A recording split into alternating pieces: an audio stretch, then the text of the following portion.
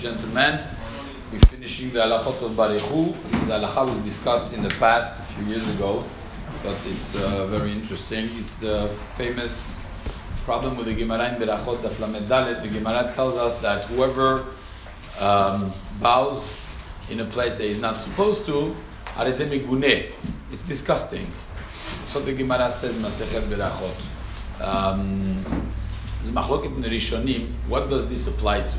The Maharil says that this applies only in the Amidah, which means the Gemara's intention of saying you only bow where we told you to bow was the Gemara. It was the Mechila, was the Amidah, and therefore, according to the Maharil, outside of the Amidah, you could bow wherever you want, whenever you want, however you want.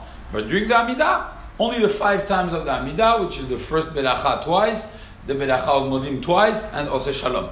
This would make it 5 times that you bow during the Amidah. So according to the Maharil, if it's after the Amidah, for example, what we're discussing is the Barechu, are you allowed to bow when you answer Baruch Hashem and Baruch Ramavayet, as you see that everybody does? According to the Maharil, that's mutar.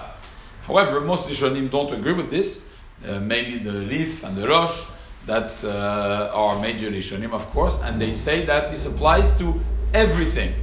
And therefore, the Shulchan Aruch is posek halacha like them. In Siman Kuf Yud Gimel, Seif Gimel, says that Korea, the one who bows, uvechol koma lefanecha tishtachave. This is in Nishmat.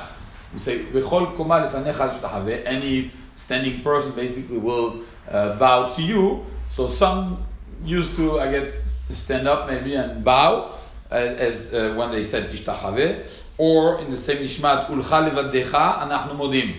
You say ulcha levadecha, only to you anachnu modim. So they would recognize the word modim and they would bow when they said modim. Or behoda'a de halel. In the halel also there's parts where it says modim. Ubirkat hamazon ala kol Hashem nachnu modim lach. They would bow. Harezeh meguneh. So he uses the same language as the Gemara for examples that are totally outside of the Amidah. So clearly the Shulchan Aruch is posek halacha, like the Rishonim who hold that you're not allowed to bow in any other place than when the Chachamim said, whether it's inside the Amidah or outside the Amidah. So of course the struggle that we had is the Biur Halacha himself, who brings on the name of the Magen Giborim, shedochek limtzot ta'am leminhago shenahagu ha'olam dichroa bebarechu. He says the Magen Giborim has difficulties finding a source for the people who bow at the time of Barechu. The Ben Ish Chai brings, he says, I see in Baghdad that people bow when they say Baruch Hashem Baruch Va'ed, and it's wrong. So he himself criticizes this minhag. So we don't find really any source in anywhere for the people bowing when he said Baruch Hashem Baruch Va'ed. There was one. There's 2 answers that were tried to be said. One al pi Zohar. The Zohar says the same way you have the Amidah. Remember a little bit the concept of the Tikiyat Shofar. You have the Tikiyat Shofar. You have Tikiyat Shofar de Me'omed, Tikiyat Shofar de Me'yoshev. You have the Tikiyat Shofar that we do standing, and the Tikiyat Shofar that we do sitting. Right? With the Amidah and the Chazal it's standing, and the big set is, the first set is sitting. The Zohar HaKadosh believes that there is Amidah Yudchet Berachot that is standing. And keneged this Amidah, you have the Yotzer. The Yotzer would be the equivalent of the Amidah, but in a sitting position. And therefore, since the Amidah, you start the Amidah by bowing, so you would start the Yotzer by bowing. Some poskim wanted to say this. I find it to be actually precisely the opposite. Since the Yotzer is sitting, so then for sure you don't start standing, because if you don't stand to bow, we know that this doesn't work. It's not called bowing. So therefore it should be exactly the opposite. Since this is the Miyoshev, don't stand up for the beginning of this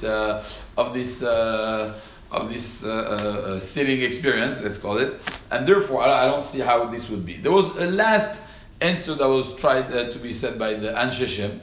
The Anshe Shem said that it only applies to where it says a word of Hishtachavaya or a word of modim. If you see the examples the Shulchan Aruch gives, are all words modim. So he says, Chachamim tell you, when you say modim, only bow where we told you to bow. Why? Because there are different connotations to the word modim. Modim could be being thankful, being grateful. It could be modim of a vidui. And he says basically that the Chacham said, I don't know how to understand this. He says every time you bow, when you say modim, it's a vidui. It's not a recognition or something. So Chachamim were careful that whenever you say modim and it's not this, don't bow. But if you want to bow in Baruch Hashem HaMevorach Olam Va'ed, which has nothing to do with the hoda'ah or this confusion between the two understandings of the word modim, so then why not? You could bow whenever you want. That's a big chidush. Most poskim disagree with this. The Magen Avraham criticizes the minhag. Everybody criticizes the minhag. The Machzor Vitri and the Kolbo, which are the first Rishonim that talk about a Shaliach Tzibur bowing by Barichu, they say only the Shaliach Tzibur. So even when they bring it, they say Davka the Shaliach Tzibur should do Barichu et Hashem HaMevorach, but everybody else stay either standing or sitting position without bowing. So we have difficulties finding any source for this minhag.